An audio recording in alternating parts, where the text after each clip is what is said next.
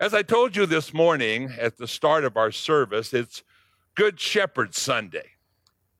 And we love to hear about Jesus, our gentle, caring shepherd. But if he's my shepherd, then I must be his sheep. Have you ever thought of what we're admitting about ourselves today? I know you're not here in church, but I want you to finish this sentence for me. Strong as a, and if you said ox, you're correct. Graceful, as a swan. If you said that, you're correct. Ferocious as a, and if you said lion, you're correct. Blank as a sheep. You might say dumb, helpless, weak. And when it comes to wandering and lost sheep, they usually end up in one word: dead. Life for sheep can be dangerous. It can be difficult and short. But there are those who want to lead those sheep astray, steal them, and even kill them. Sheep must find pasture, or they'll die. But for the sheep of the Good Shepherd, life is good. Indeed, under the care of that shepherd, they will experience life to the full, abundant life, life now and life forever. If you know anything about sheep face physical dangers on a daily basis. Thieves and robbers don't use the gate as was pictured in our gospel lesson today, but they reach the sheep by some other way, as verse 1 indicated. Now, to give you a picture about it, during biblical times, sheep were kept in a corral. Of course, we say out west, a corral is for horses or for steers or whatever. But it was like a stone fence on all sides. And there was only one narrow gate in that corral, so the shepherd and the sheep may enter or exit. Now, naturally, of course, the robber would not use that gate. He might get caught. But he would have to climb over that fence or over that rock for one way or another and take a sheep one by one. Now, Christian sheep also face spiritual dangers all around. There are those who tell them that they can get to heaven without going through that true door, Jesus. And Jesus tells us in our text for this morning in verse 7, I tell you the truth, I am the gate for the sheep. And in verse 9, Jesus says, I am the gate, and whoever enters through me will be saved.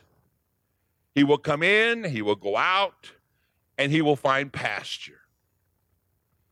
Now, of course, some people think there are many roads that you can use to get to heaven. It doesn't make any difference what you believe as long as you're sincere about it. Some feel that they can be saved by being good or doing good works, but we know that's not true. Because St. Paul makes it very clear in his epistle to the Ephesians, chapter 2, 8, and 9. For grace are you saved through faith, and that not of yourselves. It's a gift of God, not of works, lest any man should boast. Or Jesus says, I am the truth and the life, and no man comes to the Father but by me. And there are many strange, misleading voices that would draw us away from Christ. First of all, that one voice is the devil. The devil was working hard even to the beginning of time when he came to Adam and Eve in that garden and asked Eve, did God really say that you must not eat from the tree in the garden? And through his crafty conversation with Eve, the devil got her to feel that God was holding out on her and her husband by telling them that they shouldn't eat from this tree, the tree of knowledge of good and evil. And the devil convinced them that not to believe God's command. And if they ate of the tree, they would be truly wise, knowing good and evil. And from that moment on, Adam and Eve's disobedience had a damning effect on all of mankind. Secondly, there's the voice of the world. The writer to the Proverbs warns, "My brothers," or "My son, if sinners entice thee, do not give in to them." How often has the world and its attitude made us feel that being a Christian, we're just not with it? That we're behind the times, that we're foolish in listening to the commands of a God that you can't see. Or the things of the world, the standards that we are set by the world are so enticing that we want to place our eternal security on it rather than so that we can have a piece of the action. Thirdly, we can listen to our own flesh, who tries to get us to that wrong path. In James chapter 1:14, we read, "But each one is tempted when by his own evil desires he is dragged away and enticed. And then, after desire has been conceived, it gives birth to sin. And when it is full grown, gives birth to death." Because the sin of our first parents, Adam and Eve, we were born, and all of the people born of their mothers were born with original sin. Our own sinful flesh tries to get us to do what is wrong and sinful. Or there's alien voices, materialism, secularism, humanism, hedonism, and so on. Or today's Pharisees, the legalists, or the Sadducees, the modernists, all try to travel down that path that leads to destruction. And there are people and pressures that try to keep us away from the security of God's sheep pen, the church, and away from the green pastures of the means of grace. Too often, sadly, today in a church, many parents are not faithful in making sure that their children are being led to that green pastures of his word. Other things that society offers are more important than making sure their children's faith is growing. We have sporting events on Sunday that has taken the place of worship and Sunday school for our kids. The work of the shepherd, though, is to care for and to protect his sheep. He enters by the gate and the door and is recognized as legitimate. Jesus tells us this morning in verses 1-3 of our text, "I tell you the truth, the man who does not enter the sheep pen by the gate, but climbs in by some other way is a thief and a robber. And the man who enters by the gate is the shepherd of his sheep. The watchman opens the gate for him, and the sheep listen to his voice. And he calls his own sheep by name and leads them out. He brings his sheep out, calling them by name, leading them to the place of good pasture. He knows each one of them because they are his. He knows them and wants to do what is best for them. And that good shepherd is that, and he's much more. He's the gate, the door himself, the one and only way to the Father.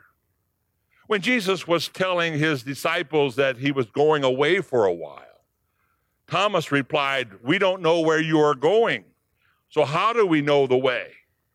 And Jesus says, "I am the way, the truth, and the life. No one comes to the Father except through me." Jesus knows each one of us intimately by name. He has called each and every one of us through our baptism. Our names are written in his nail-scarred hands, and our names are also written in the book of life. He knows each and every one of us in a very intimate way. There are no generalities with God. He knows you better than you know yourself.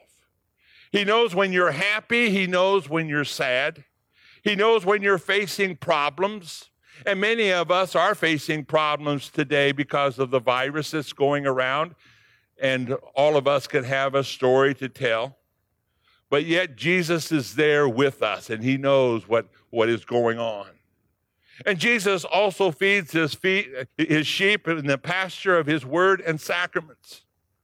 He has given us his word to read and to study each and every day.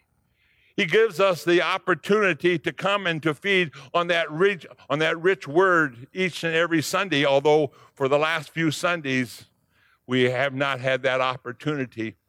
And perhaps we have taken that opportunity for granted, and how we can't wait till the time when we can worship together as God's people in his church. Because he wants us to grow in Christian love and faith in him. He wants to do what is very best for us. Ultimately, what makes him the good shepherd par excellence is that he went before us, even before death, even unto death, to lay down his life for the sheep. That lamb that was slain is also that great shepherd of the sheep. Sheep who hear or who experience life under the shepherds, of course, have these traits. First of all, they listen. They listen to that true voice of the shepherd, and if they don't recognize him, they know a voice of a stranger, they do not follow him. But they follow their shepherd in and out of the sheep pen in the place so they go to pasture. Sheep of the good shepherd experience life, not just existence, under a loving, sacrificial care of their shepherd. They have abundant life, life that is full, life that is eternal. They attentively listen to the shepherd as he speaks to them in his word, both law and gospel, through the sermons that you hear right now, or through Bible study or devotion, and we can then distinguish the true teachers and the teachers from false doctrines and misleading ones. They follow the shepherds wherever he leads them, chiefly through the green pasture of his word. Being a sheep of the good shepherd is not bad after all. Who would want to experience such love, such caring, such self-sacrifice? This is the best kind of life. A life that he lived in that security and freedom, life that it has a purpose and a goal, life with a capital L to the fullest. Of all the professional sports teams named, there are many named from animals, and it's not an accident that none has been named sheep. You hear about the Detroit Lions, the Detroit Tigers, the Philadelphia Eagles, the Chicago Bears, but you would never hear it said, have you ever heard of the Miami Sheep? The reasons are obvious.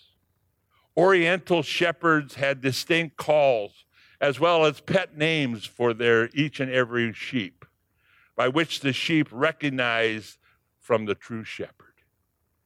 Have you considered your pet name that your shepherd has for you? Is it Wayward? Is it Lazy Bones? Is it Rebel?